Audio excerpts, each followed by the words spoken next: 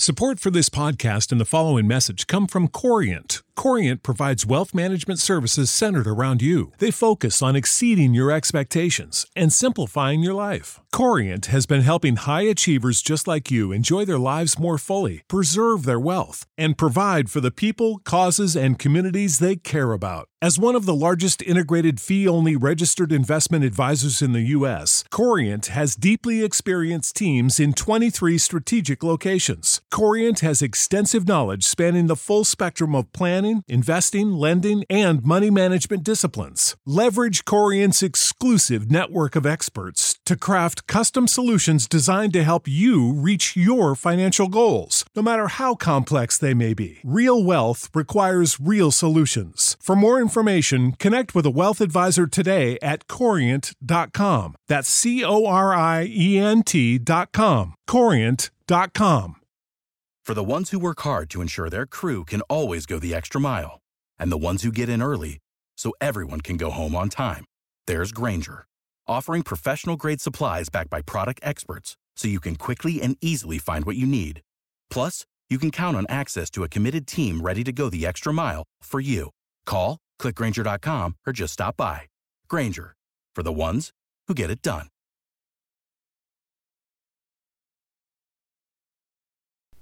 Welcome to the Boneyard with Steve Robertson. As always, I am your good friend and host, Steve Robertson. Here on the Hump Day edition of the Yard, it's National Signing Day. It doesn't mean what it used to mean. Matter of fact, it'll be an awfully quiet day for Mississippi State. They'll announce Caden Pope, and they'll announce Xavier Thomas today. And there's never been any anxiety or concern about their announcements today because, signings have basically been facilitated. We're just kind of waiting for the announcement. But, speaking of announcements, it's a good day. I got a call yesterday. Many of you have followed my work for years, and I thank you for that. I've always wanted to write books. And I shared that recently on Facebook. When I had a life coach for a while, courtesy of a company that I worked for before I went full-time with you guys. And so I got Brad, I guess once a quarter or so, and we would talk. And one of the things that he said one day that kind of offended me, and he goes, Steve, you're leading an accidental life. I was offended. Here I was at the top of my field, with the top of my company, making more money than I had ever made, providing like I'd never had before. But I'd kind of stopped being me along the way. I'd become dad, I'd become a husband, and, it's like all these things were going on, and I was basically a facilitator for other people. And he said, what are your goals? And I rattled off a bunch of cliche stuff, and I was like, well, this.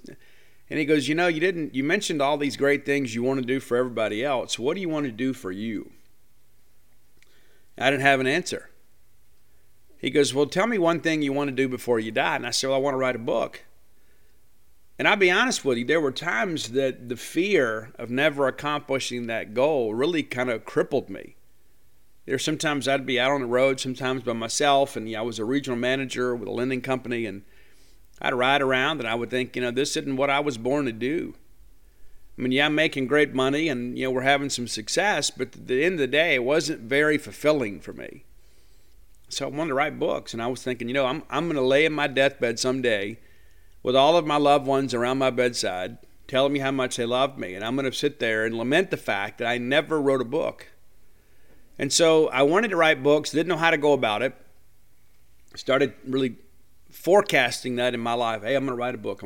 And, I'd start a book. I would stop. I just didn't know how to go about it.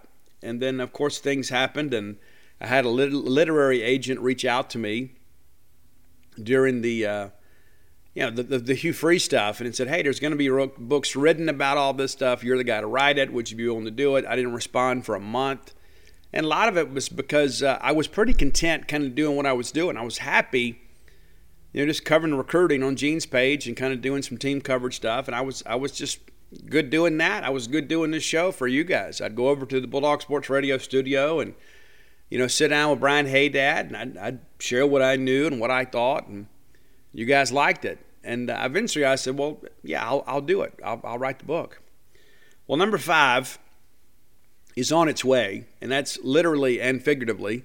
Got the call yesterday that Dogpile is on a truck headed to Mississippi. It is expected to arrive on Thursday. And just so you guys know, too, we understand that the demand for this book is going to be incredible. We've already pre-sold thousands of books. And so the second printing has actually already been ordered, too.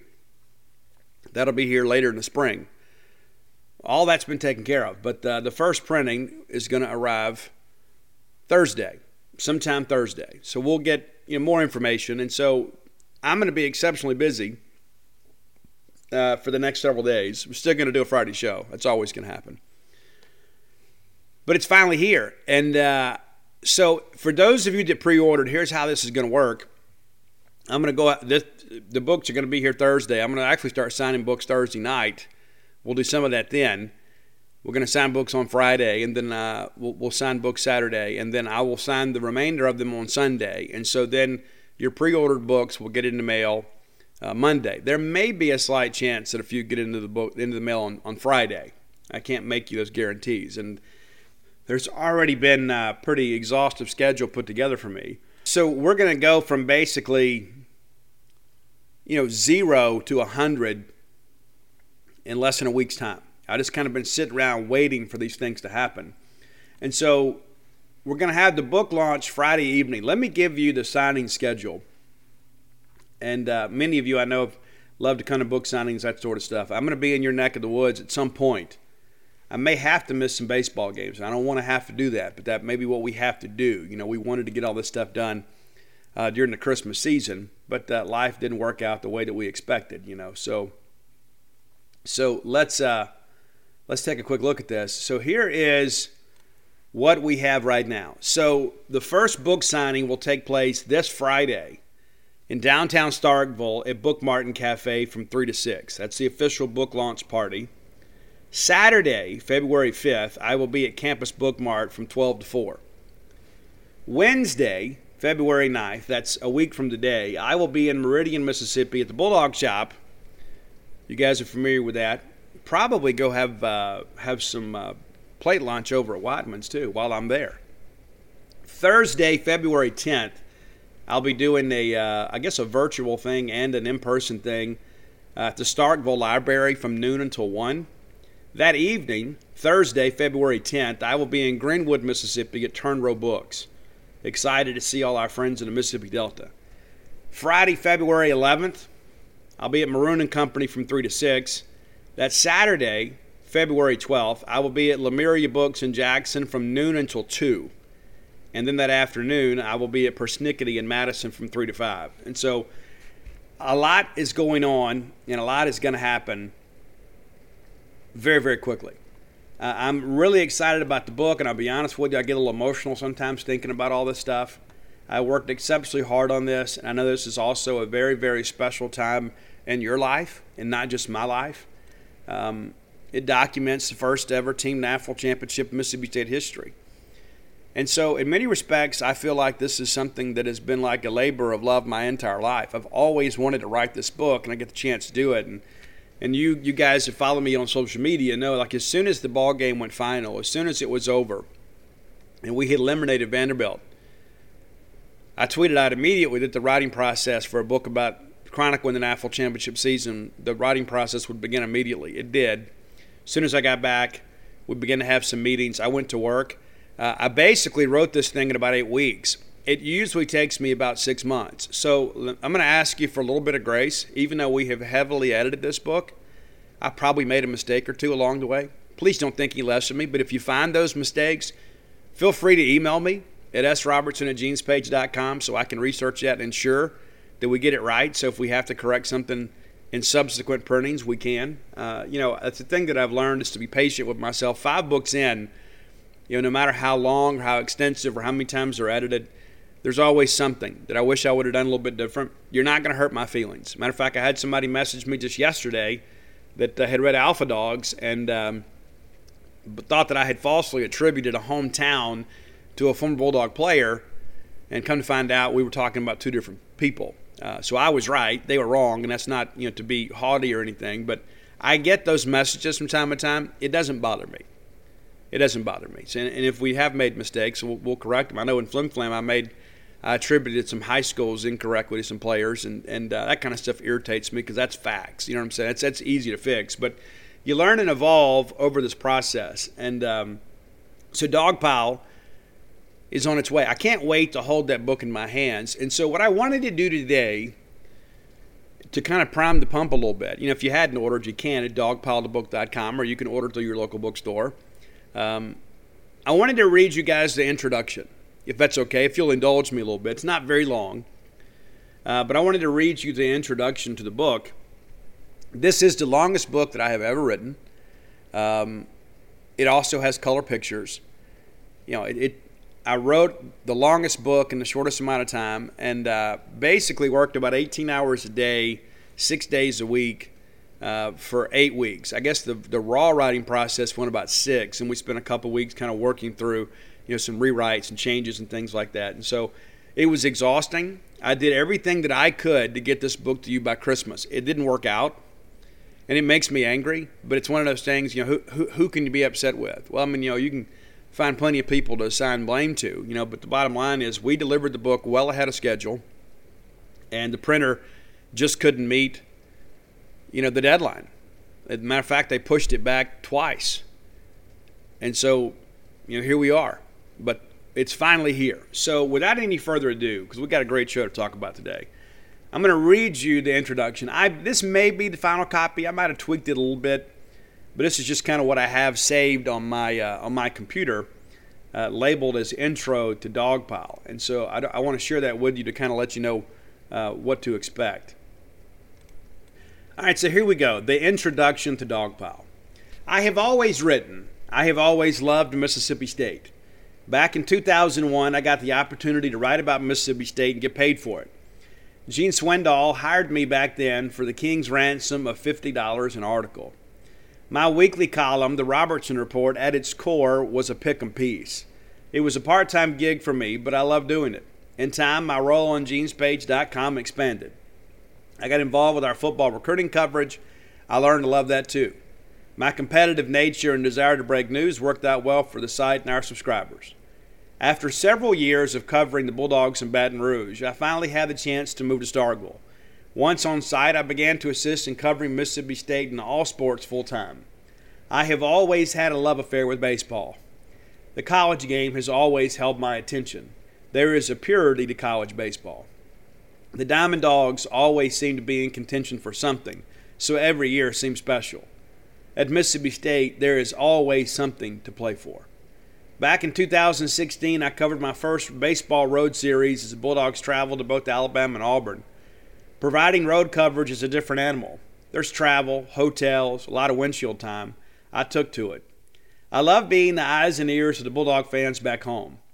When the 2019 college baseball season rolled around, Jake Mangum was chasing the SEC hits record. I decided early on that I would stay on the road until Mangum surpassed LSU slugger Eddie Furness. Jake's record-breaking quest took us both a lot of new places. I was there when Jake and the boys took a huge road series from Florida. Mangum even hit a home run that weekend in Gainesville. Mangum caught Jeffrey Ray and the Mississippi State school hits record at Tennessee 3 weekends later. I was the only member of the media there. Jake's one-on-one video interview with me went viral. We had a forgettable weekend in Fayetteville. Jake had just 2 hits in the 3 games. While the result was unpleasing, it set the stage for Mangum to break the SEC record at home in front of our fans at Dudy Noble Field. In a private conversation, Jake shared with me that he always knew the record-breaking hit would come at home. It was only fitting. A weekend series against Georgia provided the backdrop as Mangum became the SEC hits king. I had a decision to make after that. With the SEC hits record secured, I could stay home. But the truth of the matter is I was having so much fun, I just couldn't do it. I followed the Bulldogs all the way to Omaha for the first time in my life. The College World Series has always been important to me, but I simply hadn't been able to make the trip before. As Michigan and Texas Tech took the field for the first game of the 2019 College World Series, Motley Crue's Kickstart My Heart played. I have heard that song hundreds of times, but it simply sounded different in Omaha. The hair on the back of my neck stood up. There was no place in the world I would have rather been. While State was eliminated before the finals that week, I hung out for a couple more days to take it all in. I spent a day off in Omaha seeing the sights and eating at all the places I'd only heard about. I had a ball. I decided then I would make the trip to the College World Series every time the Bulldogs did for the rest of my life. I have since told my daughters not to plan any June weddings. If the Bulldogs are in Omaha, then that's where I will be. As the 2021 season began, I believed Mississippi State was capable of getting back to the College World Series for the third straight time. That feat had never been accomplished before in program history. I told my publisher back in early spring that the Bulldogs won the College World Series. I wanted to write this book. As a product of my confidence, I saved every interview from every game this entire season. As fate would have it, the Diamond Dogs did win the first team national title in Mississippi State history. Thankfully, I was more than prepared to chronicle this magical season for all generations of Bulldogs and for those still to come. It has been one of the greatest joys of my life to cover this team and write this book. Dogpile makes number 5 for me. They're all special to me, but perhaps this one a little more so.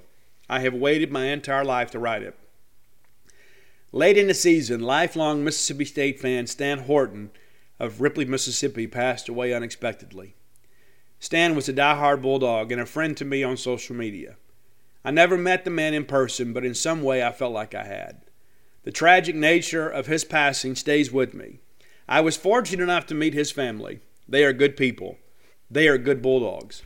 I decided then that I was going to dedicate every article I wrote the rest of the 2021 baseball season to Stan's memory. I did.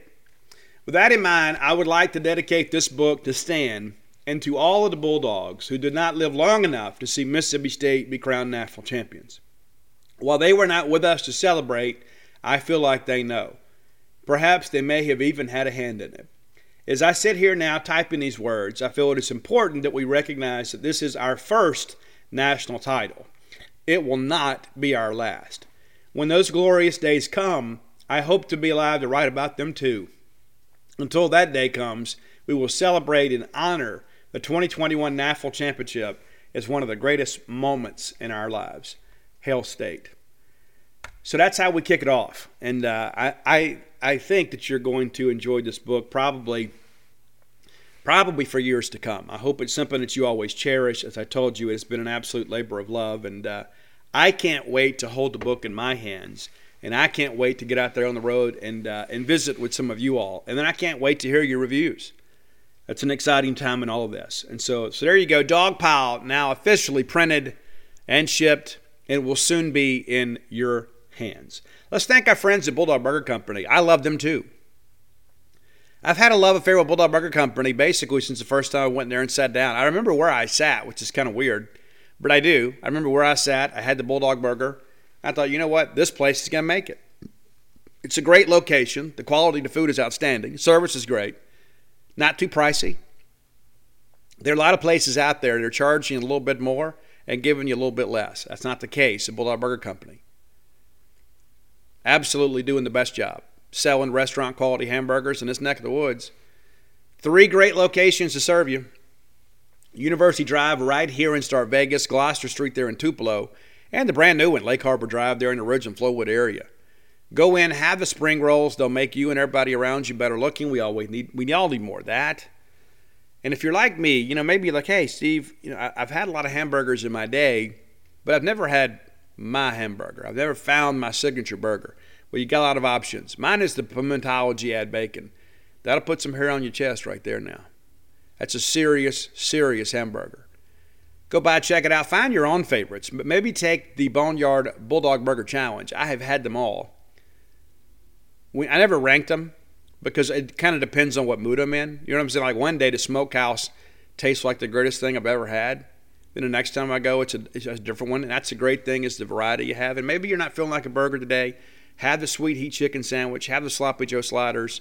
They've got something that'll cure your appetite. Absolutely. No matter where you go, where you're from, what you do for a living, you're going to find a quality meal at Bulldog Burger Company. The place where people go to meet. M-E-A-T.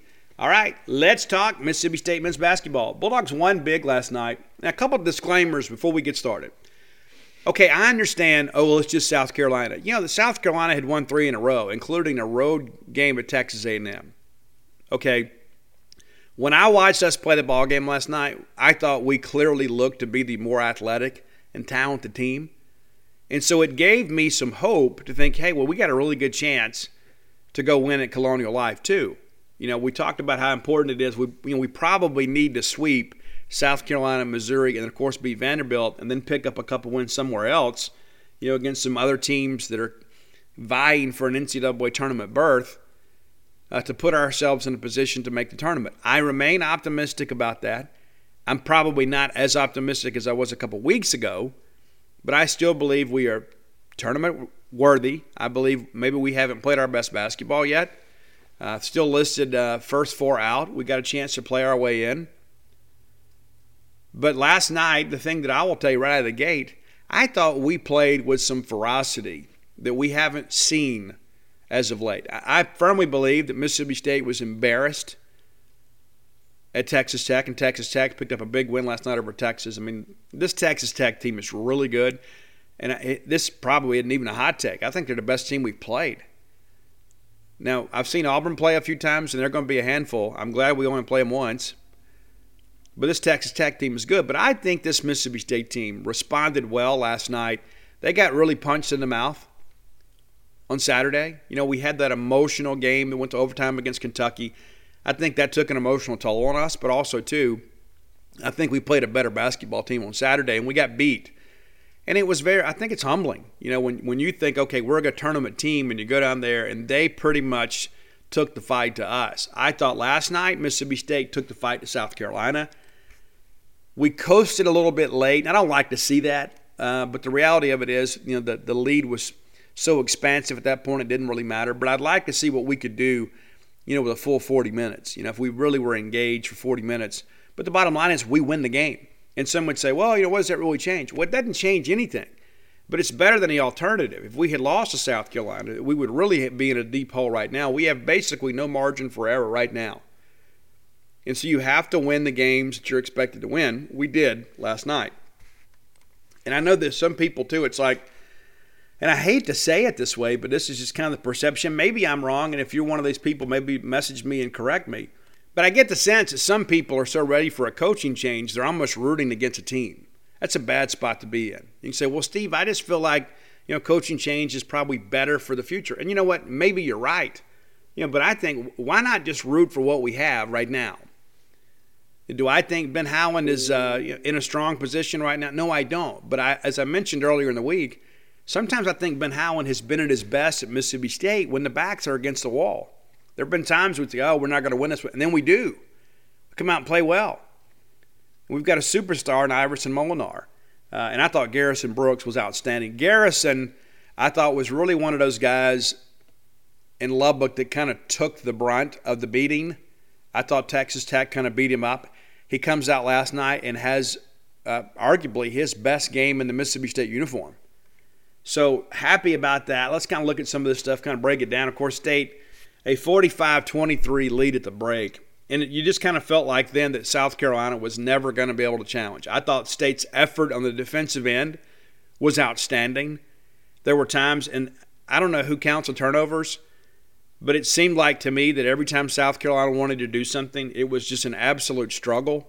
And there were times they turned the ball over, and I heard Jimmy Dykes say, well, it's had to 6 turnovers. I'm thinking, I don't know who's counting these, but it seems like every time that they get ready to make a cross-court pass, we have a hand in a passing lane. But I was encouraged last night. And again, it's just South Carolina. You're right, it is. But it's a game we won. And so let's kind of look into this too. Second half, South Carolina wins 41-33. And again, some of that's we're coasting. And then they started shooting bombs and running some sets. And we're just trying to get the game over. And so, again, you don't want to get anybody injured. And we nearly did. And just one of those freak things that happens. Garrison Brooks goes down. A little bit of a turned ankle, but he did return. I don't know that I ought to put him back on the floor, to be honest with you. But maybe perhaps he wanted to get out and go see if he could go and see how he felt. But yeah, big game for Iverson Molinar again. 20 points. Again, he's not a prolific three-point shooter. He goes 0 for 2 from beyond the arc, but 5 of 10 from the field and a perfect 10 of 10 at the line. We didn't do a good job of that Saturday. we didn't get to the line. When we got in the lane, we had to give it up or we forced up a bad shot. And so we did a better job of kind of attacking the rim, getting to the free throw line. And Iverson is pretty much automatic. Once he gets up there, he is one of the better free throw shooters in this conference. 20 points for him, pulls down 3 rebounds, just a 1 personal foul. And if I remember correctly, I think it was even kind of an iffy foul at that. Garrison Brooks, I mentioned I really thought he came out with some fire, and we're going to need that from him, especially once Tolu Smith comes back and you start thinking, well, now all of a sudden you get 3 valuable scoring options on the floor, which will enable Iverson Molinar to be even more effective. But Garrison Brooks played 30 minutes, 8 of 14 from the field, 2 of 4 from the line, 9 rebounds, 18 points, and if I'm not mistaken, 17 of those came in the first half. And so we didn't run as much for him in the second half. But he came out and I thought really set the tone against South Carolina. I think he wanted this game, and I think he needed to kind of get back in the flow. He did that. We need that from him, and I think he needed that game to kind of exert himself again. DJ Jeffries, a pretty solid game for him. 28 minutes of action, 2 of 4 from the floor. Knocked down 1 3, 5 of 6 from the line. Had 7 rebounds and 10 points. That's a stat line we can all live with, right? That's a stat line that we'd like to see. A couple free throws here and there. In those tight ball games, you're going to need somebody besides Molnar to knock them down. DJ also had 5 assists. Shaquille Moore, not much on the offensive end. And again, when you're getting scoring down in the post, maybe you don't want to be quite so perimeter oriented. But DJ Jeffries, I thought, kind of picked up the slack there. Shaquille, 24 minutes, 2 of 4, pulled down a couple of boards, just 4 points. Cam Matthews, again, not a prolific scorer, but every time I look up, I catch Cam Matthews doing the right thing. You know what I'm saying? It's like we talk about this all the time. There are so many things that don't show up in the box score that are impactful in a basketball game, and Cam Matthews is doing those things. He is one of the most agitating on-the-ball defenders that we have had in recent years. He is always in your face. He's got great length, and so you try to whip it around. The next thing you know, he's all up on you. He sets good picks. He plays good defense. Gets out there and rebounds. He's never going to be a prolific scorer for us, and he's had some ball games where he's been double digits. But we don't need that from him. Anything that you get from him on the offensive end is a bonus. He is out there doing the grunt work. I tell you who he reminds me of a little bit. He's not quite as long. You remember Russell Walters? It's like that guy was a great scorer in high school too. He transferred here from Alabama. And but every time you looked up, he's the guy setting the big screen. He's the guy pulling the big rebound down. He's the guy up there getting in people's face and altering shots. Cam Matthews has some of that in him. Cam might actually be a little bit more athletic. And I don't mean that in a negative way, because Walters obviously was a great player here at Mississippi State. But I see some of that same blue-collar work ethic, grinded-out type basketball mentality from Cam Matthews. So we pull a box score, and I see Cam's only got 2 or 3 points. I'm like, that's cool. That's fine. That's absolutely fine, because Cam Matthews is an absolute irritant on the defensive end for opponents. And when you go up there and you ready to box him out and battle for a rebound, you better bring a sack lunch. He pulled down 7 boards, and even the ones he doesn't get, he's just one of those guys. He makes you work so hard, and it grinds on you. It wears you out. Your best bench performer, without a doubt, Rocket Watts. And how good is it to see him start to get going too? Gives you another good scoring option off the bench. And I thought last night he was outstanding. Hit a couple of big threes that really gave State a chance to expand the lead. 19 points for him, 19 minutes, 4 of 8 from the field, 3 of 6. We were 4 of 9 as a team. Rocket Watts made 3 of them. Maybe that's his game. 3 rebounds, 1 assist, couple turnovers. Also had a steal. 11 points for him. Derek Fountain came in. 7 big bench points for him too. And he is a role player for us, but you probably need to see him get a few more minutes here and there. I think he helps keep DJ Jeffries fresh, too. Anderson Garcia, 12 minutes, 4 points for him, and had 3 steals. One of the things about Anderson Garcia, too, I never see him leading us in scoring, but it seems like at least once a game he gets some huge, emphatic basket whether it be a big dunk or a putback or something where he's down there battling with the trees. And it just seems like he always does something that gives the team an emotional lift. Cam Carter, a little bit of action too. Javian Davis, again, did not score, but had some good minutes for us, kind of in relief of Garrison Brooks. But it's a good win because it is an important win. You can say, well, Steve, it's not a big win. At this point in the year, everything is big for bubble teams. Every win is big. And so while the quality of competition is not what we faced last year, this is a South Carolina team that has played well as of late. And we very easily, if we had come in there and not played up to our potential, could have lost that ball game. And for all intents and purposes, the bubble bursts. All right, Bulldog fans, our friends from Tecovas want to remind you that it's festival season, it's concert season, it's sundress season. Yes, it is. And you know you need some nice boots to go along with every bit of that. And Tecovas is your stop for the best in Western wear. Tecovas has seasonal and limited edition offerings this spring and summer, including men's and women's boots, apparel, hats, bags, and so much more. All Tecovas boots are made by hand in a very time-honored tradition with timeless styles that are always on trend. And Tecovas has first wear comfort, so no break-in period. You know how tough that can be with a brand new pair of boots. You can put these bad boys on and ride that ride with a smile. It's hard to find this level of comfort paired with this same level of style. So stop by your local Tecovas store, have a complimentary beverage or two, shop the new styles, the smell of fresh leather, and a friendly staff are always at your service. Many stores even have leather custom branding to make your boots truly personalized. And with regular live music and events, there's no in-store experience quite like it. If you can't make it to a store, visit Tecovas. That's TECOVAS.com. They offer free shipping on all boots, as well as free returns and exchanges shipped right to your door. Go to Tecovas.com and find your new favorite pair of boots today. Let's face it, friends. We live in uncertain times. Security, probably more important now than ever before. That's why it's important to keep you, your family, your property safe by working with my friends at Eufy. That's EUFY.com. Let me tell you a little bit about this new video smart lock they have. It's super cool because basically you get a 3-in-1 security system here. You can have everything on just one device instead of having the outside of your house look rather tacky because you got all kinds of stuff out there. It's not just about your security, but convenience. No more concerns about losing keys. You can assign passwords to your family members, and you can see who's kind of coming and going. You got that integrated camera, too.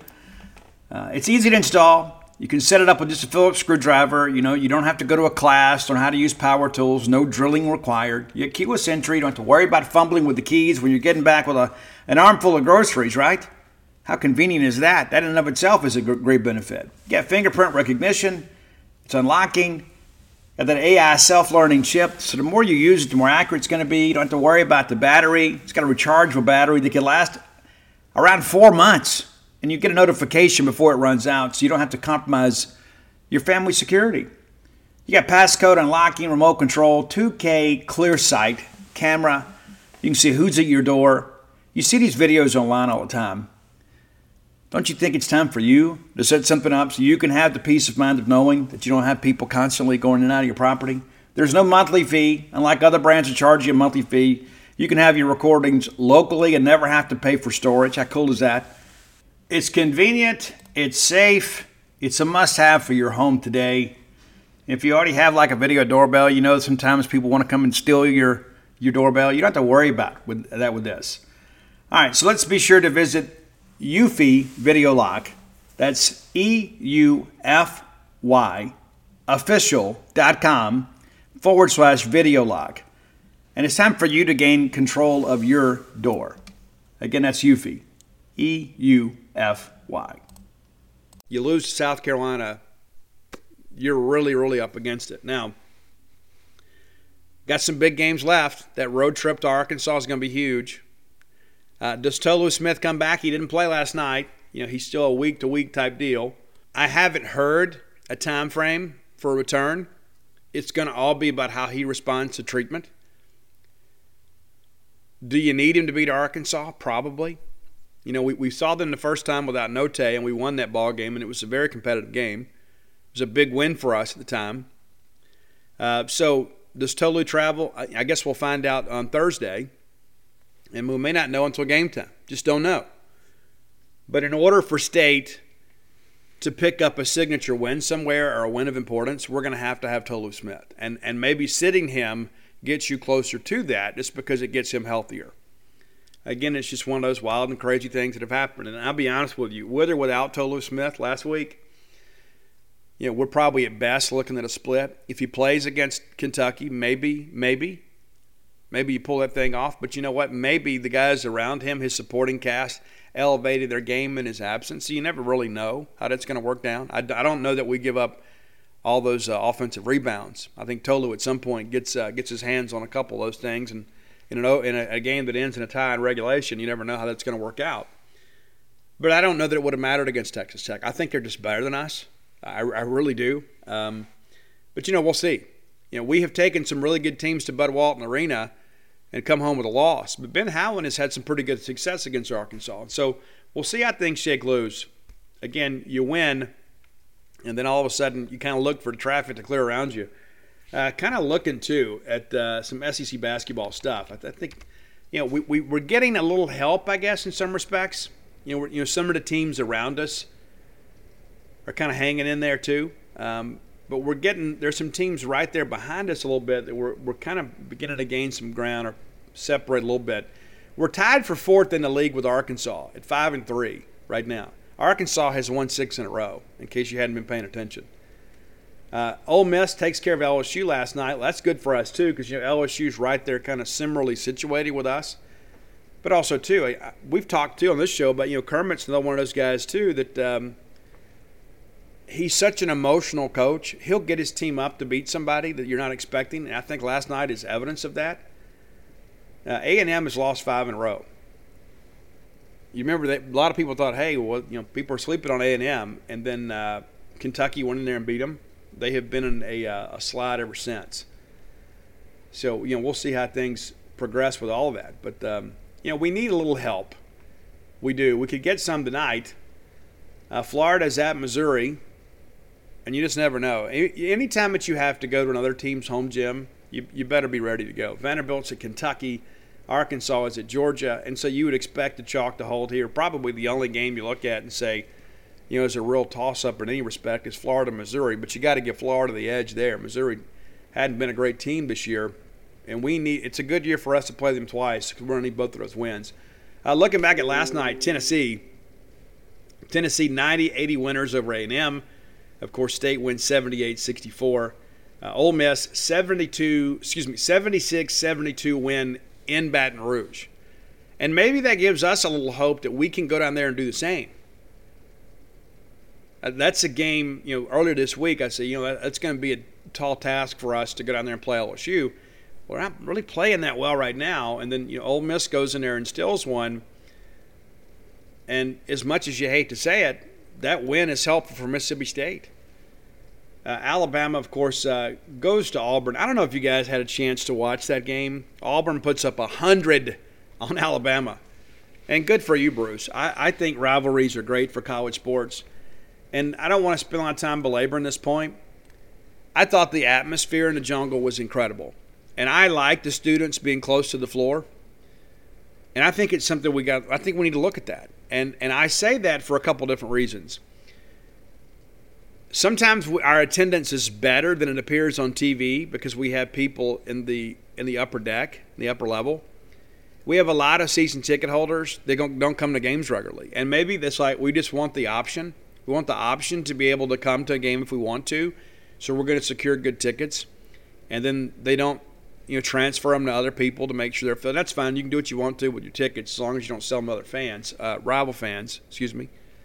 But I think we need to look at that. I mean, when I look at how much fun they're having at Auburn, and granted, it's easy to have fun when you've got the number one team in the country.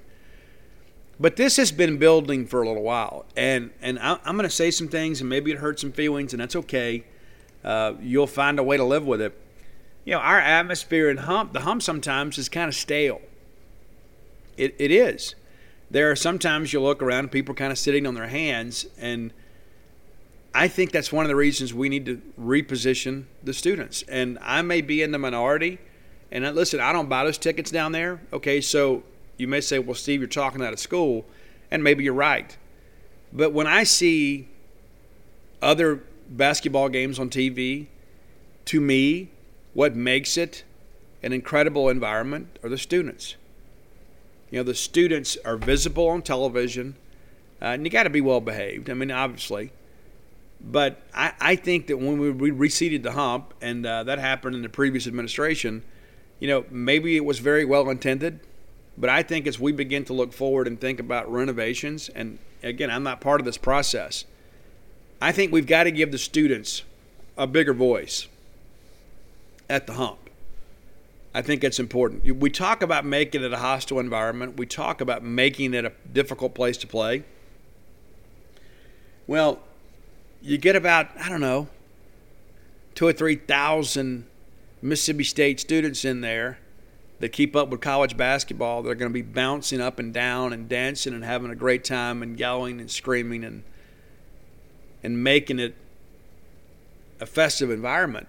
To me, that's a win for us. And so, again, I have no idea what their plans are as far as when they finish the renovations, how they're going to do any of that stuff. But just last night it struck me, and it's one of those things, too, you get a chance to kind of sit and watch some other teams. And I have done a lot more of that here in the last month. And to me, the better atmospheres are the ones where the students are closer to the floor. So, students, you've got an advocate in me. I believe that you guys should be there on TV, being wild, being crazy. And, of course, don't do anything stupid. We're not going to throw anything on the floor. We're not going to do anything inappropriate. But I think in order for we talk about, what do we need to do to help attendance? What do we need to do to this? And I think this is one of the things not only will help attendance, because I think it makes it look like it's a party. Everybody wants to go have a good time. And I just think that the students, where they are, as vocal as they are and as excitable as they can be, I think we need to have them more prominently positioned at Humphrey Coliseum. And again, I have no clue what's going to happen, but that's kind of my hope. I see what other people have, and I'm somewhat envious of that. And I'm just being honest. When I see that environment, I think, that's how it used to be here. We used to have this. I mean, it was the greatest thing. I mean, like, you go look at the video, when Stansbury got thrown out by Carl Hess in the choke game, right? Remember that? And Ole Miss was in here, and then like Stansbury does the symbol, and all I see behind them are like Mississippi State students in white T-shirts. We had the whiteout, and them just going absolutely crazy as Rick's out there pumping his fist and going at Carl Hess. And I just think, man, where did we go wrong? How did we lose all this? And there's a lot of factors involved in all that, but I think the first step towards getting it back is putting those students down there. And listen, I know there's a lot of people that pay a lot of money to buy basketball tickets. And so, here's what I would suggest. You do what you want to with your money, but when you come to Humphrey Coliseum, we need you on your feet. We need you with your fist in the air. We need you yelling. We need you to be supportive. And again, you do what you want to with your money, but I'm asking you on behalf of the rest of the Mississippi State fan base, when you come to the basketball game, we need you to be engaged and be a part of the game. We're not going to the movies. It's an interactive sport. So again, I don't want to hurt anybody's feelings, but I'm just giving you that's my take on it. You may disagree, and that's okay. We can still be friends. I will still love you and respect your opinion, even if I don't agree with it. I just think we need the students down there. Time for today's Top 10 list, brought to you by closewithblair.com. That's close, C-L-O-S-E, with Blair, B-L-A-I-R, closewithblair.com. Many of you are homeowners, and maybe perhaps as you've got plenty of equity in your home, and maybe you're like, I'm just going to struggle through this, but perhaps you could consolidate some debt and lower your monthly payments, lower your debt-to-income ratio. How nice would it be to be able to have a little room to breathe? Or maybe you need to do some home improvements. Maybe you want to put a pool in. Maybe you want to put some new flooring in. Increase the value in your home. You reach out to my friend Blair Chandler. He's eager to be your friend too. Maybe he already is. Maybe he is. Blair is from a family of four, and he holds a lofty number 4 ranking in that family on my personal. No, I'm kidding. Love Blair to death. But so Blair has reached out a while back and said, hey, listen, I'd like to have an incentive for Boneyard listeners, people listen to the show, because he wants your business. He's going to give you some incentive. He's going to pay for your appraisal. A lot of fees associated with getting a mortgage approved. It's nice to have somebody looking out for you, has your back, and that's Blair. Give him a call or text today at 601-500-2344. Again, that's 601-500-2344. And if you mention to him that you heard about him on the Boneyard, he's going to offer that appraisal to you for free. That's a really cool thing.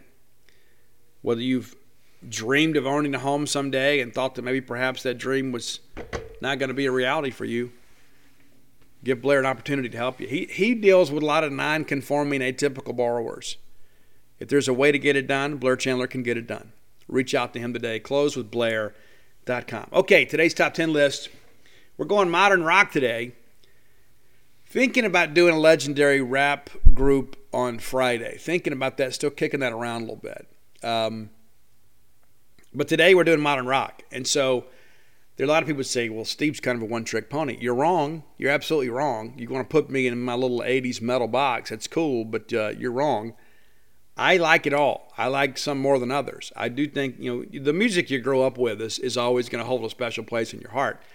But so recently, there's a modern rock band that you should be familiar with. If you do not know this band, you need to know this band.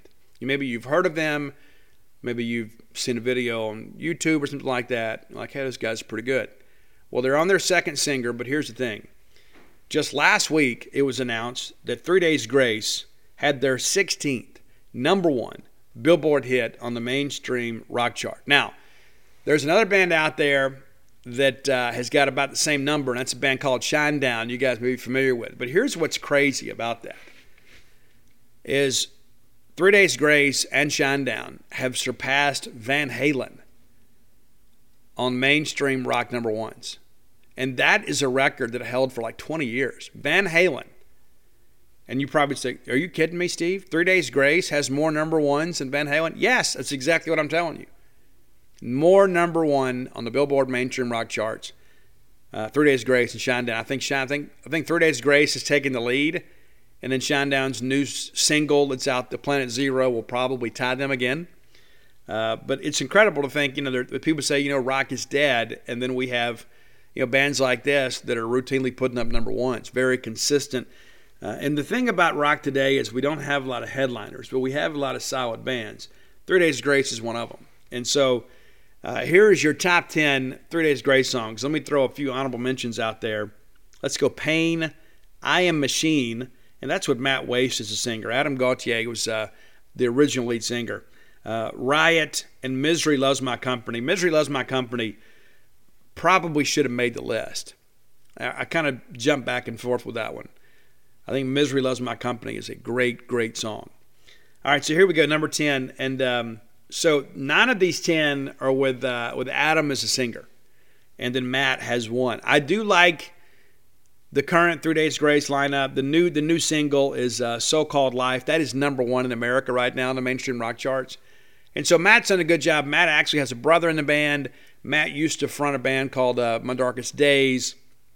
And so when Gauthier left, they just brought Matt in and just continued. And these guys are great songwriters, and so you would expect that to happen. I just think that Adam brought a different element. And even though I like the new version of 3 Days Grace, I like the older version better. All right, so number 10 is Home. And I love this song. I think that you guys will love it too if you don't already know it. It's very rock. It's not too heavy. It's not too light. It's got enough of the rock elements where it's got a little grunt to it, but at the same time too, it's not aggressive or angry in that respect. And there was some angry stuff earlier in the catalog, and that's the thing that I think about too with this band is we've seen them kind of evolve, but the fans have kind of hung in there with them. Number 9, Just Like You. That's another one that I think that you're going to dig. There's not a bad song on this list. I mean, it's like there's sometimes when I put a top 10 list together, on the back end of the list, I got to think, okay, there's a lot of songs that are kind of similarly situated. We could probably do a top 20 3 Days Grace list. I mean, honestly, these guys are outstanding. I mean, they got 16 #1s, right? Number 8, and this is there's a story behind this song. You guys know I Hate Everything About You from Ugly Kid Joe. This is not a cover of that song. This is a song that actually led to these guys getting a record deal. It's on the self-titled debut album, and when they were out shopping themselves to record labels, this was on the demo. And this is the song, became the very first single, really showed that they were going to be a band that had some staying power, I think, in many respects. Because a lot of people are flash in the pan, but this song really resonated with people. I Hate Everything About You. Now, you'd say, well, Steve, you just said there's not so much anger. Well, there was, and then some things happened, and we'll get to that a little bit later. Number 7, the one top 10 song that with Matt Waste as a singer, it's a song called Painkiller. And if I remember correctly, this is the first single with Matt as the lead singer. They have been able to continue. Now, Matt is a great singer in his own respect. I don't think that he has the same ability to elicit emotion from his listener that Adam Gauthier does. But they're a good radio-friendly rock band. I just think that there is some emotion involved with some of the earlier stuff in the catalog, which is why I like it a little bit better. Life Starts Now was the third album, and this is after Adam got clean and sober, and I'm going to get that on our next track. But this is one of those songs that I think resonates with a lot of people. It's World So Cold, and I'm a person that, for many of my years, I said, I've never had a sad day in my life, and I just hadn't lived long enough. It's like when you're young and naive and you've got this cockeyed optimism and you think, the world is going to be great and everything's going to be fair and everybody's going to treat you nice if you get out and you go to work every day and you treat other people with respect and everything's going to go well for you. That's just not how life works. At least it hadn't for me. But World So Cold is one of those songs that really kind of resonates. But the album 1X was the second album, and much of this was written when Adam was in rehab. Adam developed an addiction to OxyContin, and they couldn't complete the first tour. I mean, they were hot, and they were one of these great bands. A lot of people wanted to have them on the road for support. They had to come off the road. He goes into rehab and then begins to find some emotion and some feelings outside of anger. And things got a little more optimistic in the subsequent albums. But I think this is the defining album of their catalog. I think this is when they emerged from being a kind of a support band to being a headliner, for what that means in today's rock scene. But this song is about addiction, and it's Animal I Have Become. The music on this is incredible. I mean, they really matured as musicians and songwriters on this album. And this is where I think there was this turning point in the material, too. Instead of being so bitter and resentful and angry at the world, things got a little more optimistic. There was still some emotional things that they talked about, but it wasn't so fatalist. All right, Life Starts Now also gave us The Good Life. Now, this opening riff gets to me. It's one of those songs like, I know where I'm at. I know what's going on. I'm excited for the ride. And that's kind of what happens. All I want is a little of the good life. And again, this is about, getting sober and kind of putting some adversity behind you. I dig the track. I think you guys will too. There are times in my life that the number 3 song has been my favorite 3 Days Grace song. It's off the album Transit of Venus. It is the 4th album in the catalog. They've got, let me think here for a second. What is it? 7 albums now. I think they're working on their 7th. But Transit of Venus, again, I thought it kind of continued the maturation of this band. I thought the songwriting continued to improve. And I thought there was just some authenticity with this album. And then Adam ends up leaving the band, which I think a lot of people thought 3 Days Grace wouldn't be able to continue without Adam. He was the primary songwriter. They have been able to continue because they are very talented musicians. But the song is The High Road. I absolutely love this song, and there are times that I've put this song on, when I've been in a really bad place, and you just put this on, and it kind of reminds me of some of the things that I have gone through, and it's, I took the low road in, I'll take the high road out. It's a great song, and it's one of those things, there's some relationships type stuff in there, but I just think musically, this is one of those songs, like if I was going to introduce somebody to 3 Days Grace, somebody's like, hey, Steve, get me started. I'd like to know more about this band. This is probably the first song that I would give them. I would say, this is it. I think this kind of encompasses who they are as a band. Number 2, back to the 1X album, It's Never Too Late. And again, we're working through so much of these addiction issues. And so Adam actually went and volunteered at treatment facilities and played told some of his story and played some acoustic stuff. And this is one of those songs that was featured in those sets. It's an important song. It's never too late. It's like you think about, as long as there is breath, there is hope. And that's the thing about addiction. So many capable of being honest with each other and with themselves that are kind of beyond hope. And I used to think I was one of those people. But turns out that I wasn't. I just needed a good sponsor, and I needed to actually work the steps and not just go in there and memorize them. But Never Too Late is a song that means a lot to me. I think that you guys will enjoy that one. If you don't know it, you need to. But number one, also off Transit of Venus, this is the idea behind this song, the premise behind the song is phenomenal. And again, it's about kind of getting run over by a relationship. The name of the song is Chalk Outline. You just left me dead. You killed me. Look at you. Look what you did. And so I know that there are going to be a lot of varying opinions from the 3 Days Grace faithful. I know some of you will reach out and say, hey, Steve, you blew it. You should have done this one. You should have done that one. And that's okay. There are so many great songs in his catalog. I think, honestly, if the lineup had not changed, and that's not in any way to be, taking a shot at Matt, I think 3 Days Grace would be a true headliner in rock music today. I think it kind of arrested their development a little bit when they had to change singers, and it almost feels and sounds like a new band. If you're wondering about Adam, he's now fronting a group called Saint Asonia that has a great track called Let Me Live My Life, and they did a great version of Phil Collins' I Don't Care Anymore. It's great. So he's still out there doing it. I hope he's still clean and sober, but you can listen to some of his pain and also his recovery on this list today. That's your top 10 3 Days Grace songs. If you have ideas for the top 10 list, reach out and let me know. You can find me on all forms of social media at Scout Steve R. These great lists are put together with you for me on Spotify and Apple Music, thanks in large part to our friend Roy Samante. You can find him on Twitter and on Spotify at Dogmatic. That's DAWGMATIC 67. And then Izzy Mandelbaum, of course, responds to Roy's tweets with the iTunes or Apple Music list. And so we want to get this out there for you. Hope you guys enjoy it. So many of you have shared, hey, Steve, I would like to hear this. I'd like to hear that. You guys have some creative ideas. Had some Motown interest here as of late, so maybe we'll get to some of that next week. Stan the Man even said, hey, Steve, you've got some older listeners. We'd like to hear your take on this. And so what? We're going to do a list for Stan the Man next week. How about that? All right, so let's go ahead and get to our next segment of the show. Speaking of Stand a Man, brought to you by campusbookmart.net. I was just there yesterday. Went by and bought the kid a national championship hoodie. I think he's gotten officially now 24 hoodies. It's like, I don't know, it's like an epidemic, man. It's like kids today. I remember when I was in high school, it's like you had a couple of hoodies and you didn't wear them that often because like people would pull your hood going down the hallway.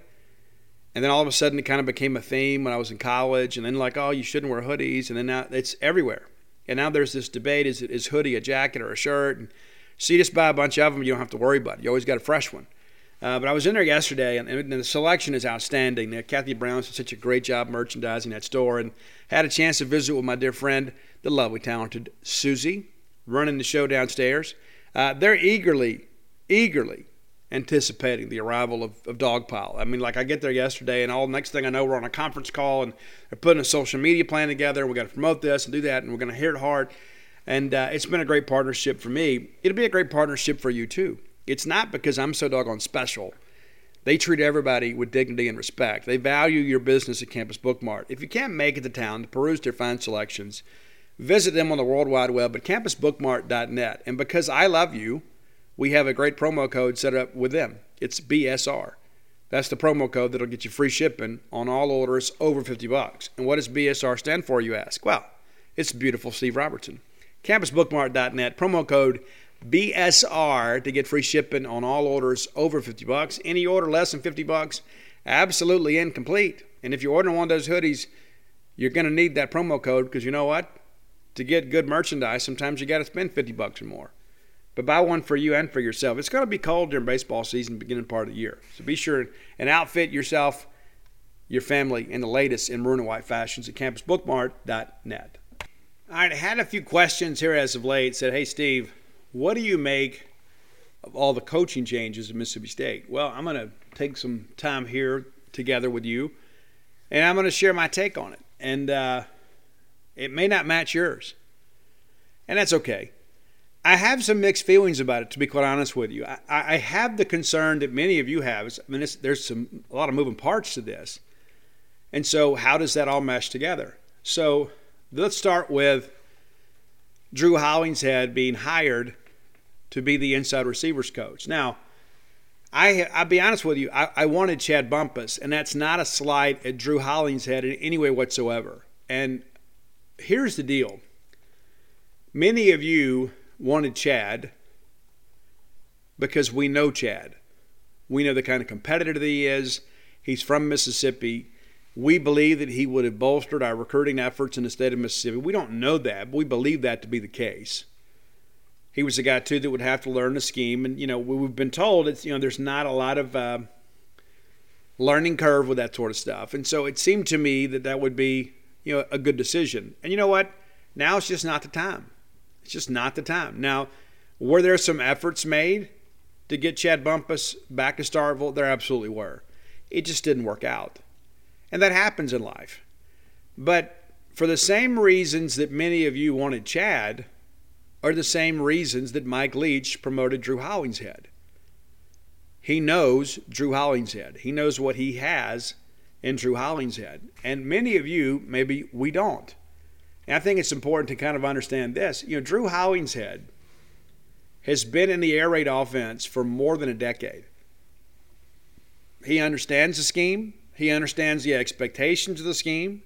He knows the demands of that personnel group. And you're like, well, Steve, he didn't play receiver. And you know what? That's true. Neither did Bob Tyler. Bob Tyler didn't even play college football. And if I remember correctly, we needed a Bill Belichick. I'm not going to sit here and tell you that Drew Hollingshead's going to be Bill Belichick. My point is that a guy doesn't necessarily have to play a position to coach a position. Drew has mainly worked with quarterbacks, and so he understands that aspect of it too. He understands the thought process of the quarterback, what the receivers need to do to make themselves available to the quarterback. And so he understands the nuances of this scheme. Do we have some concerns about the recruiting aspect? We absolutely do. And I think those are warranted. And I think Drew will tell you himself, hey, got to get up to speed on this. This is a difficult league to kind of cut your college coaching teeth as a recruiter. I mean, you're swimming with the sharks. And you've got to have a little bit of you-know-what in you, when it comes to that, because you're going to be constantly on guard. We are constantly at war on the recruiting trail, especially in this state. I don't know what recruiting territory Drew's going to have. But again, I go back to, when you're in leadership. I've been fortunate in my life to be in charge of a lot of things.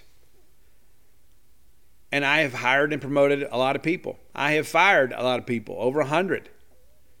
And it's never an easy undertaking, when you have to go sit somebody down and say, this is no longer going to work out for us.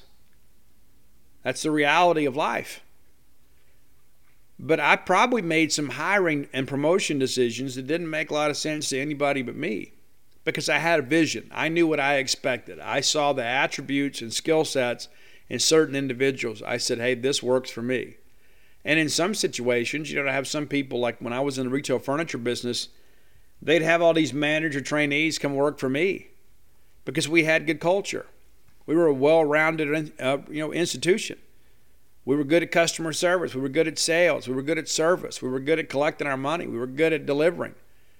We were a well-rounded store. And so I'd have these people that come in and we'd have a lot of know-it-alls that couldn't do anything. It's like they understood the book knowledge aspect of it. They didn't understand the reality of it. And so, I support the decision because I support Mike Leach. Would it have been my decision? Probably not. But I also had the benefit of having known Chad Bumpus since he was 15 years of age. I saw how well his group played in the Rose Bowl. I mean, these are guys that are probably going to be a preseason top 10 team. But the reality of it is that I have a different point of reference when it comes to Chad that Mike Leach does. And so, we're paying that guy over $5 million a year to coach a football team, and so he's going to coach a football team. And you can say, but Steve, all of this rhetoric doesn't change anything. It doesn't help anything. And everybody is entitled to their opinion, and I encourage you to share your opinion. But I also think it's important to be respectful of Drew Hollingshead. This is a guy that's paid his dues. This is a guy that's worked his way up. And, when I went and spent the evening with your football staff watching film, wrote an article about it, it was outstanding. It was a great experience.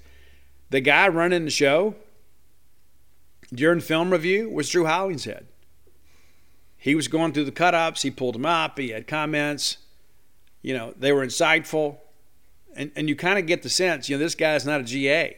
This guy's not really a QC. This is a coach in waiting. I go back, you go back several years at Texas Tech. I wonder how excited the people at Lubbock were when Mike Leach decided to elevate a GA to run his wide receivers room, a guy by the name of Lincoln Riley. Maybe you've heard of him.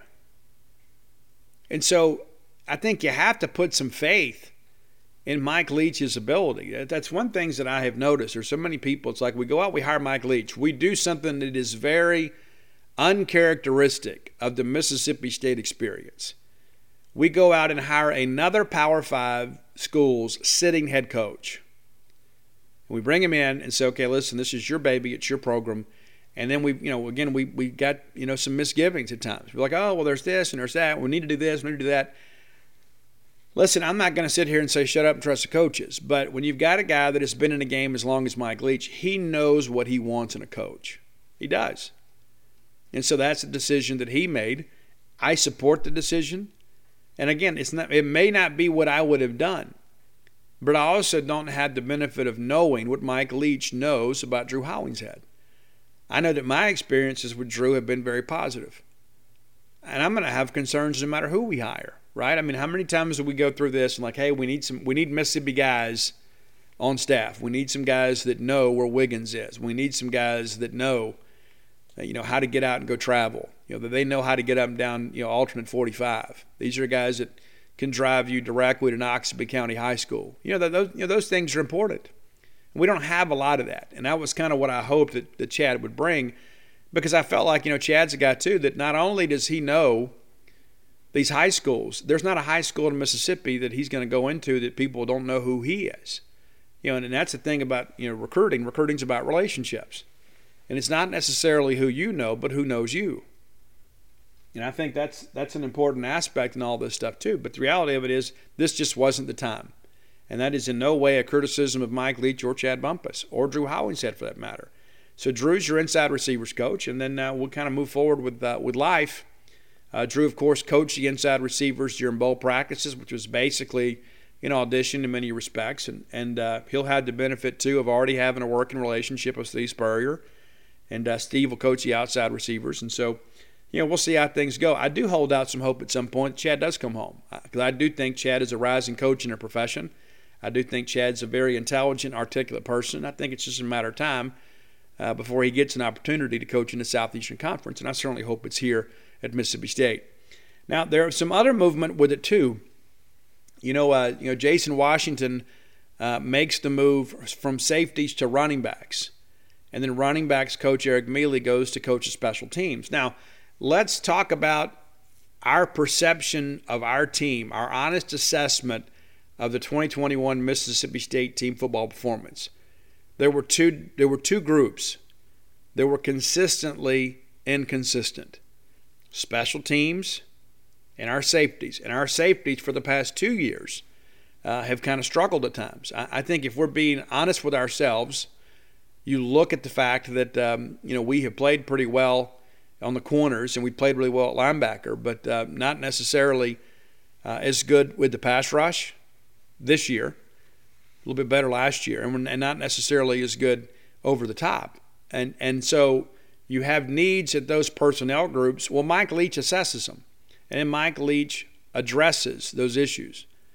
Eric Mealy is a guy that's been a special teams coach multiple times, including for Mike Leach. He understands the expectations that Mike Leach has on that personnel group. Jason Washington's a guy that's been a good recruiter for us. Hadn't been a great recruiter, but he's been a good recruiter for us. I mean, Marcus Banks and Jalen Green are not here without Jason Washington being on your staff. And so you keep Jason as a recruiter, you move him to running backs. Do I have some concerns about him coaching running backs, having never done it on the college level? Well, of course I do. I think that those questions are well noted. But the reality of it is you're bringing a guy in too, and now you've got some people around him that they kind of understand what's expected of those positions. And I think also too it helps to have a couple of guys like Dylan Johnson and Woody Marks that understand the expectations already placed upon them in this scheme. And so if you're going to do that, if you're going to experiment a little bit, it helps to have a veteran group. Whereas if you had Jason Washington, a guy come in that's never really coached running backs, and then you've got a bunch of young guys and he's there to kind of lay the foundation, you might have some bigger concerns. But Jason Washington is a football coach. Jason Washington's a very intelligent guy. I don't think it's going to be a situation where the running backs are going to take a step backwards. I just don't believe that. Now, ideally, kind of your tight ends coach and your running backs coach on offense are traditionally your recruiters. Those are guys that their primary focus is to recruit. And so I think in some respects, maybe this frees up Jay Wash to be an even more prolific recruiter for us. Again, I think he's been good. I don't think he's been great. But I like Jason Washington. I think Jason's a great communicator. And I'm glad that he's still on the staff. Now, on defense, outside of the defensive line, you've got a lot of shifting going on out there. Matt Brock now, who has coached special teams in the Sam backers, is going to coach all the linebackers. And he wanted a more prominent role on the defensive side. Now he has it. He also is no longer saddled with the responsibility of coaching special teams. 2 years ago, we were much better in special teams. Last year, we were dreadful.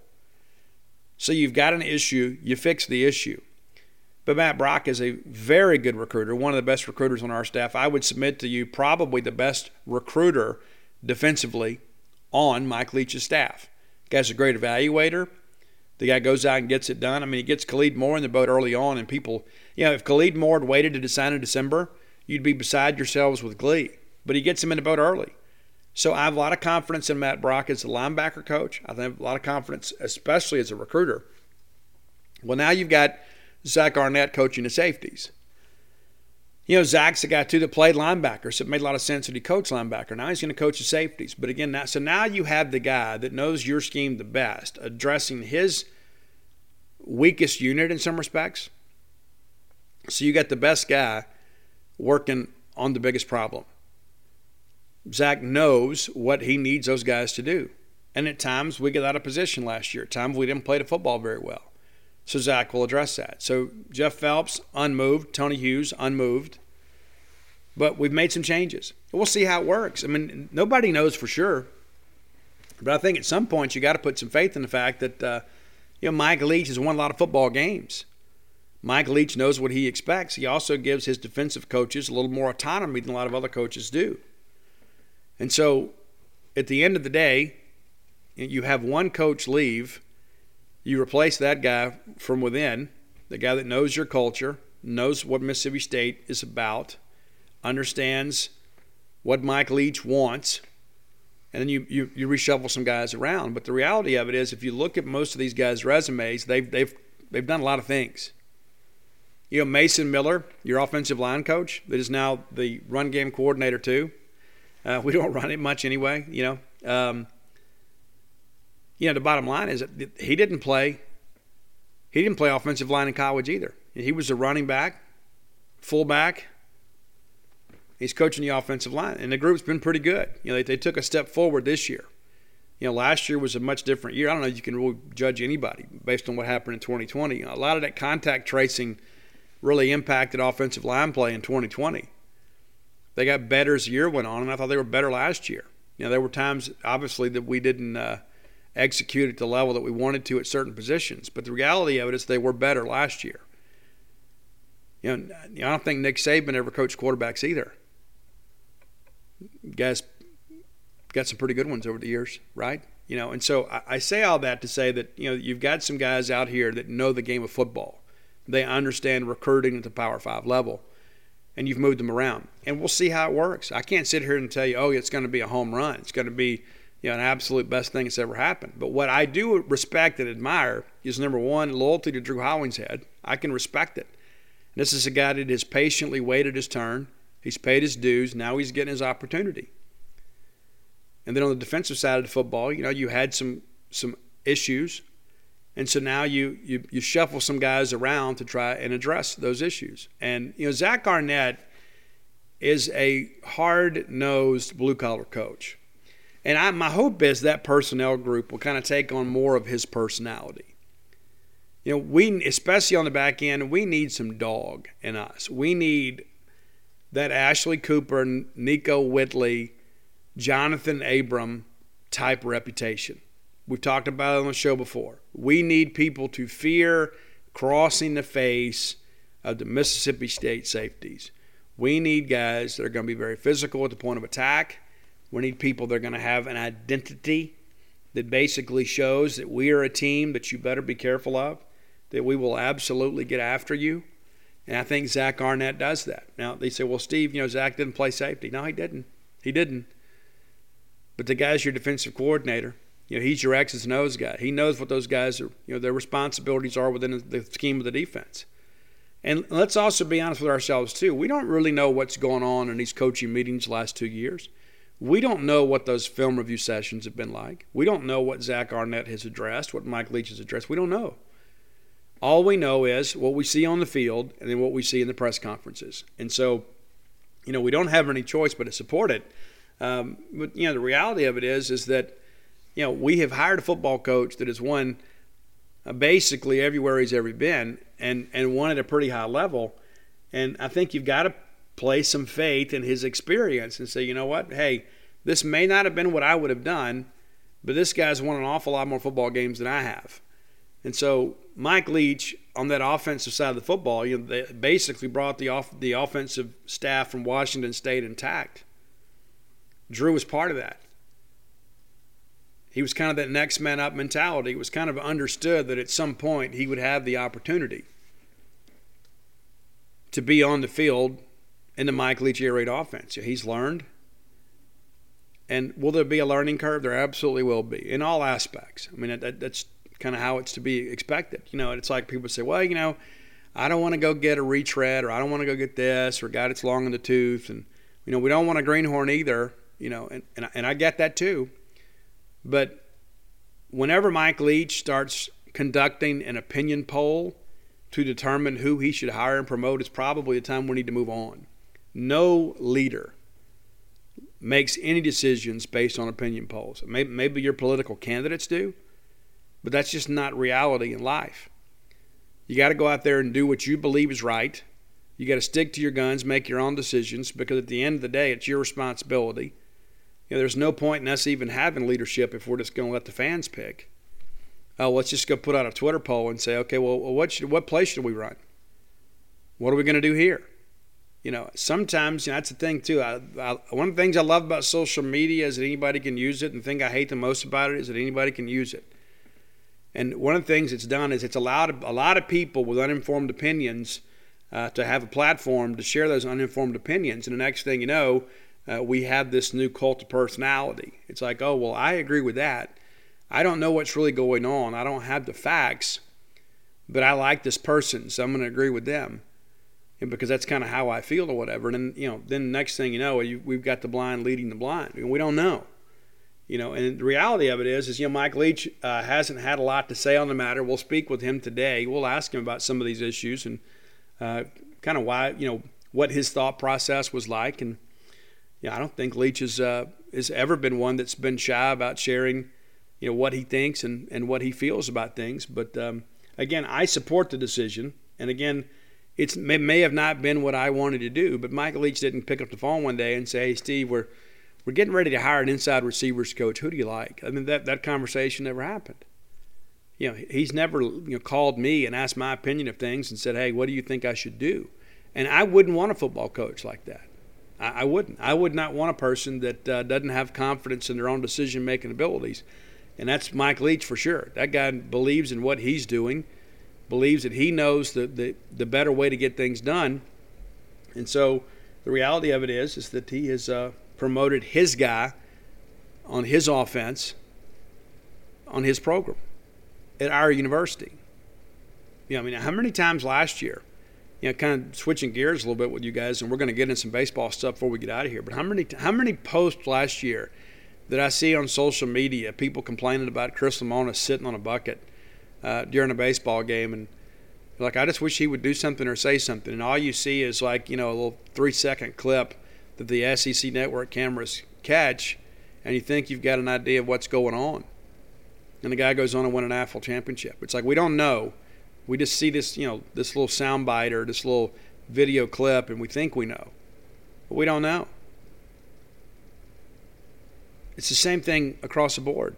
And so, I look at this stuff. There are a lot of these popular opinion makers on social media and the message board culture that a lot of people have some trust in their take on things, and their knowledge of the situation is just as limited as the readership.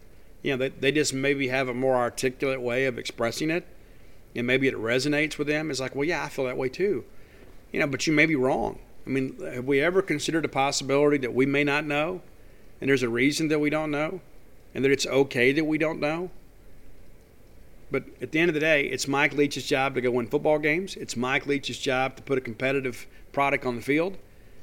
And we got a pretty challenging schedule next year, but I expect this program to continue to mature right along with Will Rogers. Got a lot of players, obviously, that now have a couple of years in the system that should be ready to take another nice jump. We've got some obviously some needs to address, but what would you think of Mike Leach had he just stuck with the status quo? I mean, how many times did we go through this last year? Man, special teams has got to change. Many of you were calling for Matt Brock's head. And so if we had just said, hey, well, we're just going to run with what we have and hope for the best next year, you'd be incensed. And now you've got the guy out there addressing your concerns, which are the same concerns that he has, and he's making some moves to alleviate the problems that we had at those positions. And I think, in some respects, whether you may agree with his moves or not, you have to give the guy some credit for recognizing a need and making moves to shore up a weakness there. So those are my thoughts about it. Again, you may disagree. That doesn't change how I feel about you. I hope it doesn't change the way you feel about me. But the reality of it is that we're all kind of along for the ride here. We all have varying opinions, but at the end of the day, we all want the same thing, and that's for Mississippi State to be successful. And I'll be rooting for Drew Hollingshead. I will be rooting for Drew Hollingshead, because if Drew is successful, then that means our offense has been successful, which means that our football program is winning ball games and being successful. That's the truth of the matter. I support every coach at Mississippi State until they are no longer the coach here at Mississippi State. And that includes Ben Howland too. Even though I have had some issues with a lot of things that he's done, at the end of the day, I want Mississippi State to be successful regardless of who the coach is. I don't need somebody to take me out to dinner or bring me to play golf or whatever for me to like them. They want my approval. Just win. That's as simple as I can make it. If you win, chances are that I'm going to really like you as a coach, no matter the sport, because that's what it's about. This is not the Boy Scouts. We're not selling Amway here. It's not a situation where we're all going to get together and have a drink and I want you to be my doubles pool partner. That's not the case at all. The whole point of these people being in our lives is the fact that they coach the athletic programs that we cheer for. And so in order for that relationship to work and to be long-standing, you got to win. The rest of it really doesn't matter. It's as simple as that. Let's thank our good friend Brooks Bryan and that fine group of people involved with Portico. What a great residential development. If you're looking to move to Starkville, and you should, there is no doubt about it. You absolutely should. Whether it be your primary residence or second home, maybe you're thinking of retiring and say, you know what, Steve, we're going to kind of move the farm up there to Starkville. That way we'll be close, and we'll be able to go to the ball games. We'll be able to have more informed opinions. We'll be able to just, hey, this is what we'll do. There's a life here, and we've talked about that recently. We've had a lot of retirees that have come. They've retired and bought a place here in town, and they just kind of lived the Mississippi State experience. Oh, well, the women are playing Sunday, or then the men are playing on Tuesday. The women are back in action on Thursday. Oh, we got a midweek baseball game Wednesday. And so it's like, this is what they've become. This is what life is we go pull for the Bulldogs. And so if you're one of those people, if you're true Maroon, and you'd like to be a part of our culture here in Stark Vegas, and I hope you will, give our friend Brooks Bryan a call, 601-416-8075. Again, that's 601-416-8075. What is Portico? Well, it's the newest, nicest development on the campus out of Stark Vegas. 1.1 miles from the Mississippi State campus, very easy access to 82 and 25, and 12 for that matter. Very easy to find. You turn off 82 on a 12. The very first right is Pat Station Road. That takes you to your new home at Portico. And you're on the right side of campus. You're on the quiet side of campus. So you have the convenience of campus without the hustle and bustle of campus. You can start with up to a 2-bedroom, 2-bath home, up to a 4-bedroom, 4-bath home. And here's the thing, Phase 1 completely sold out. Phase 2 now, getting that bad boy underway. You can have a say in picking out your lot and your house plans. That's a really cool thing right there. Have some decision-making process when you think about your new home. Be sure and check them out today. Again, that's Portico. Make it your next move. All right, we had Mississippi State Baseball Media Day yesterday, and I always enjoy that, because hope springs eternal. And so this time last year, we had to do the Media Day on a Zoom call. I had a one-on-one interview with Logan Tanner last year, and he told me, he goes, hey, our goal is to be the last team to win. We want to be the last team standing. We want to be the last team to win a game. That's exactly what happened.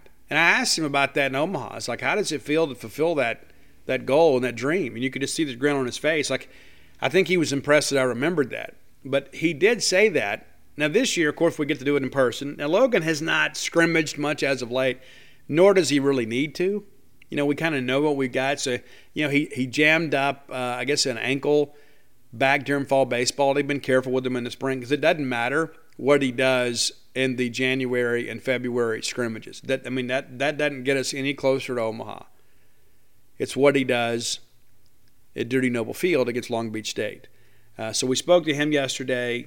Looks to be in great shape. One of the things that I've always, kind of worried a little bit about him, when he got here, he still had some baby fat on him. And I thought, hey, this is a guy that we probably got to watch him a little bit dietary-wise because you want him to have the strength, but at the same time, too, you don't want him to be a guy that gets too heavy that he can't move behind the plate.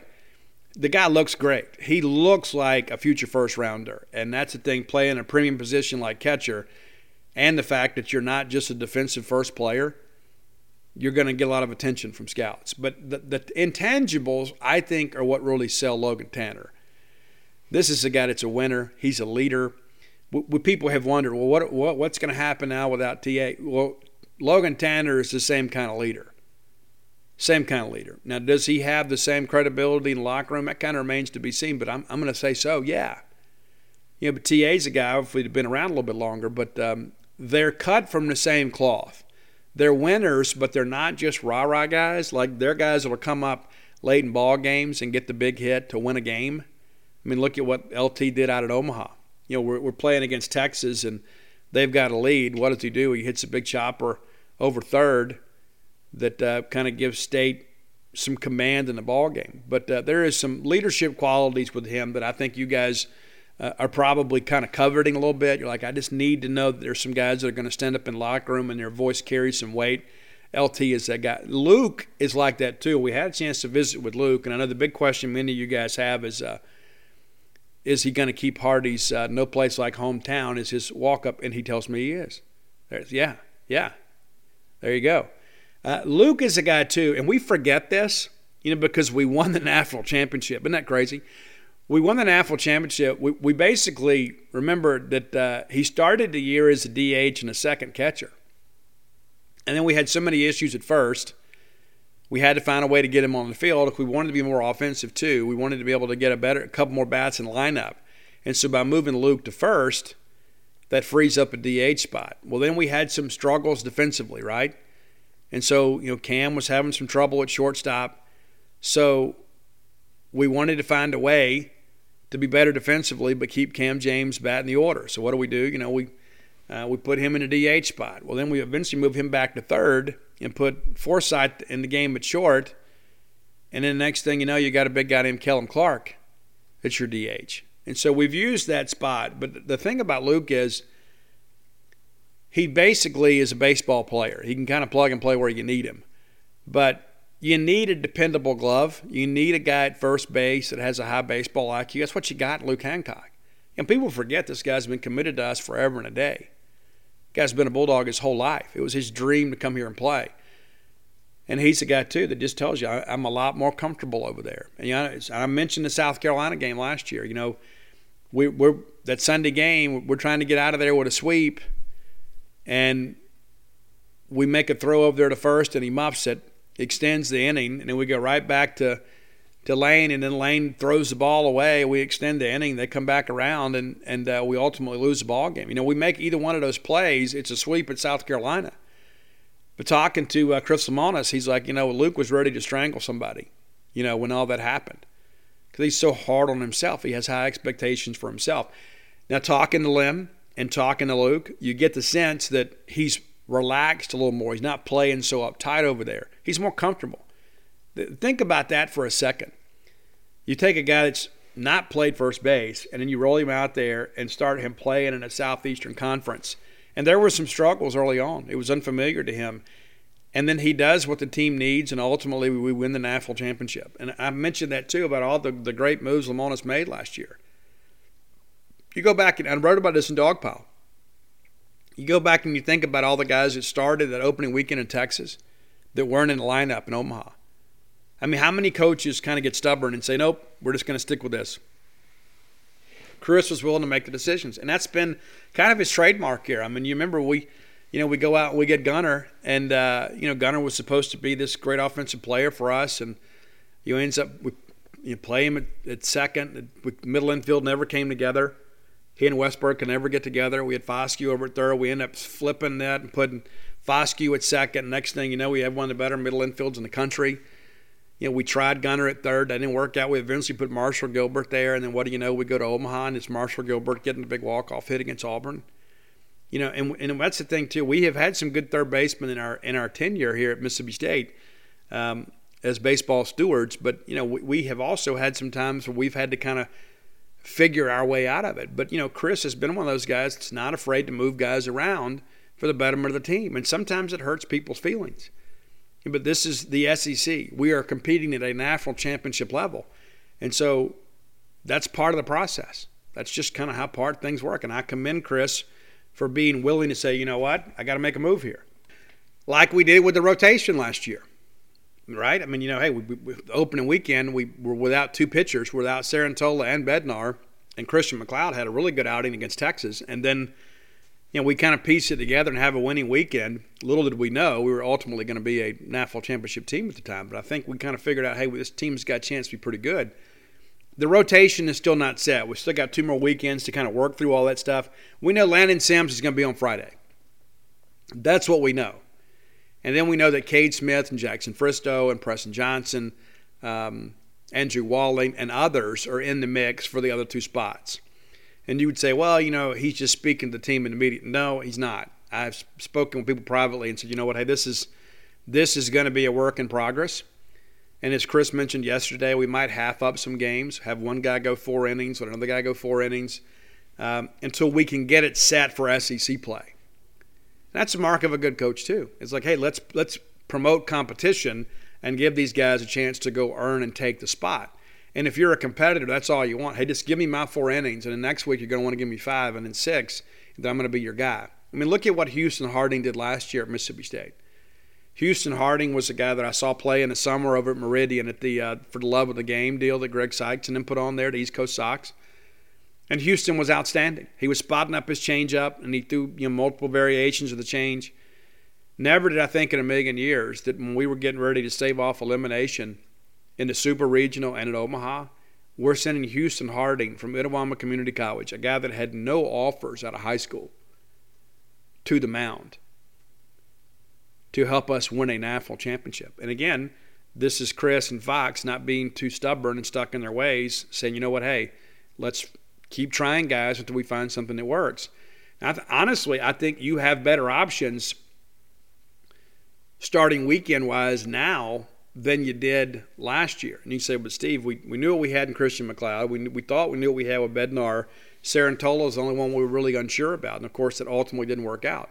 But I think you have probably a little better consistency when you think about the guys that are competing for those jobs.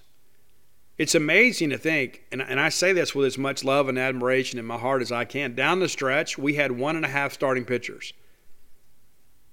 We had Will Bednar, and then everybody else kind of comprised a half. And then we kind of pieced it together in the bullpen.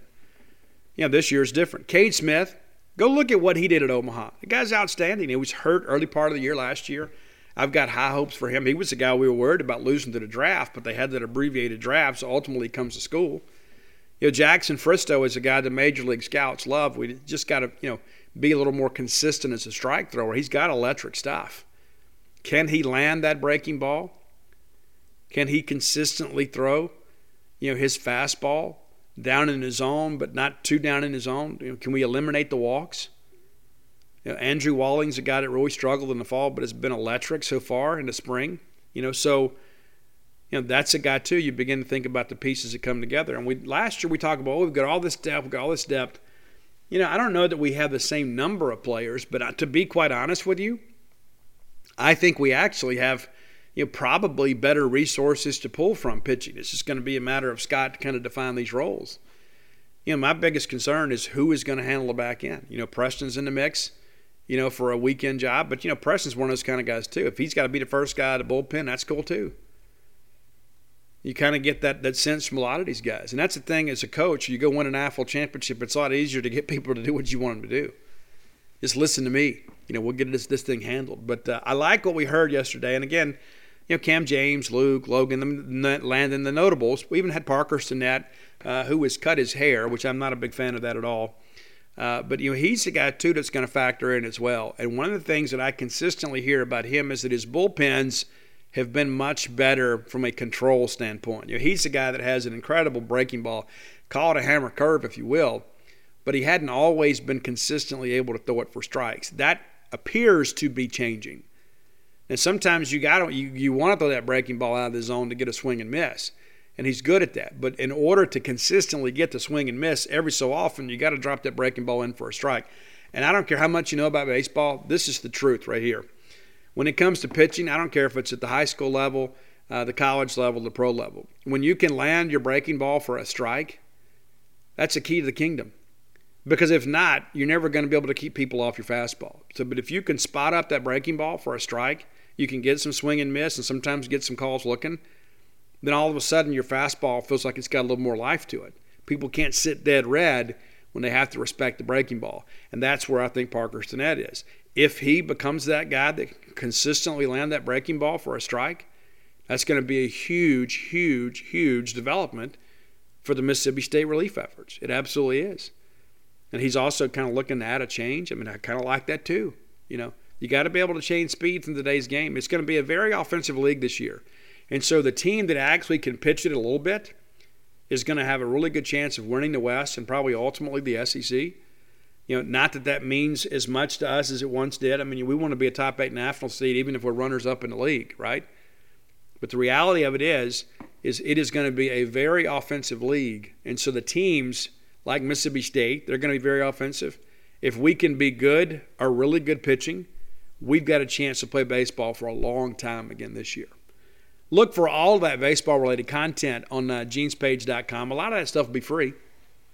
And we'll have full coverage of Mississippi State's two football signees today over at genespage.com. Until next time, let's all live our lives in a way you make more friends than enemies, and people can see a difference in the way we live. Support for this podcast and the following message come from Corient. Corient provides wealth management services centered around you. They focus on exceeding your expectations and simplifying your life. Corient has been helping high achievers just like you enjoy their lives more fully, preserve their wealth, and provide for the people, causes, and communities they care about. As one of the largest integrated fee-only registered investment advisors in the U.S., Corient has deeply experienced teams in 23 strategic locations. Corient has extensive knowledge spanning the full spectrum of plan planning, investing, lending, and money management disciplines. Leverage Corient's exclusive network of experts to craft custom solutions designed to help you reach your financial goals, no matter how complex they may be. Real wealth requires real solutions. For more information, connect with a wealth advisor today at Corient.com. That's Corient.com. Corient.com. For the ones who work hard to ensure their crew can always go the extra mile, and the ones who get in early so everyone can go home on time, there's Grainger, offering professional-grade supplies backed by product experts so you can quickly and easily find what you need. Plus, you can count on access to a committed team ready to go the extra mile for you. Call, click Grainger.com, or just stop by. Grainger, for the ones who get it done.